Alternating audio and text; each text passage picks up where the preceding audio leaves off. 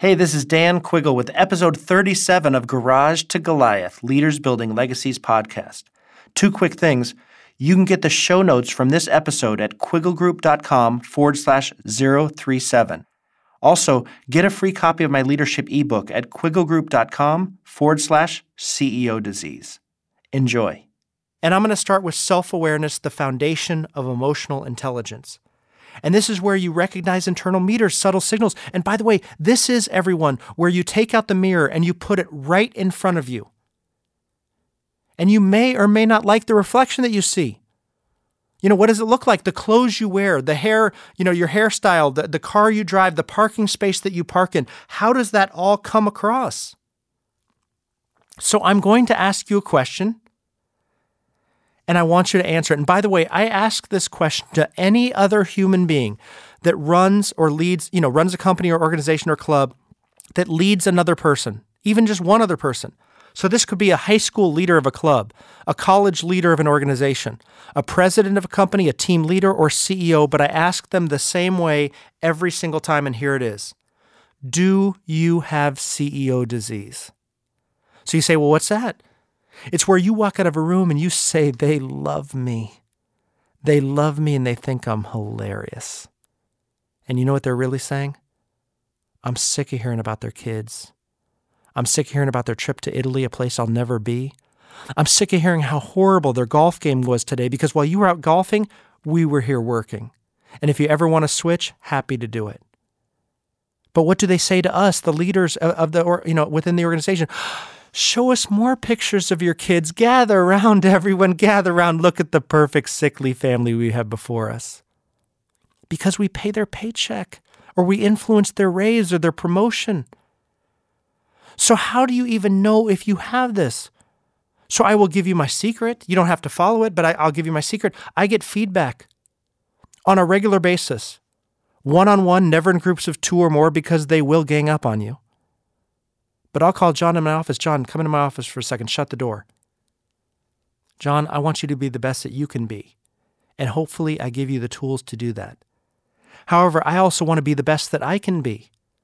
So I'm going to ask you a question right now, and you're not going to lose your job because of it. If this won't influence or negatively against anything that's coming up with you professionally. And a matter of fact, I want a candid answer, and I value your opinion. Think of just the strength of that statement within that conversation. And then I ask them this question. Are you ready? What should I do more of? Less? Add? And then I sit back and I shut up and listen. And in a twisted way, some people will take great pride in telling you this. Some won't. Some will be like, Dan, you're just handsome and strong. The strongest man I've ever met in my entire life. Okay, I'll sign your paycheck again. Others will actually say, Dan, quit talking about your daughter's volleyball. We're sick of it. Or quit talking about your son's trip to China to study in Shanghai for a year. We're sick of it. My son's not going to Shanghai. Maybe we can't even afford the plane ticket. Fair enough. Why do I love the feedback? Because the feedback to me is like a coat in a store. You get to try on a new Dan Quiggle, take it in a little bit, let it out a little bit, maybe even decide that's not the right coat for me and put on a different coat.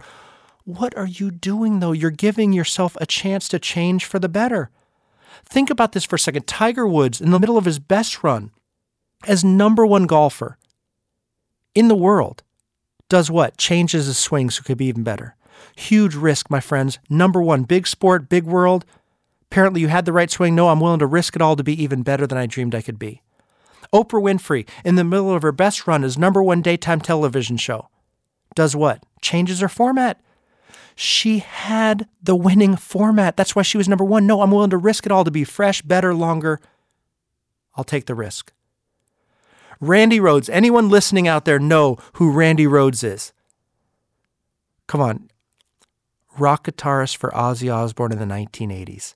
You're saying, Dan, why are you in the world talking about Ozzy? Come on, why in the world are you talking about Ozzy Osbourne, rock guitarist, or Ozzy Osbourne's rock guitarist? Do you know, come on, in all of our wildest fantasies, if we are a rock guitarist in the 1980s, if we are, selling out arenas all across America and around the world, what are we going to do when we come into a town? We're going to party and have a good time, right? Not Randy Rhoads. Never. Again, stories told, articles written. Do you know what he would do in every single city when he would come into a town? He'd call 3 guitar teachers out of the phone book, schedule a half-hour lesson with each one of them, pay them whatever they wanted to come to the arena, so an hour and a half total of lessons. He would then, sit them down one by one and beg them, please teach me something I don't know. What do you do best, and will you please teach it to me right here, right now? How awesome is that? Here's a guy who's on top of his game, and what does he want to do, everyone?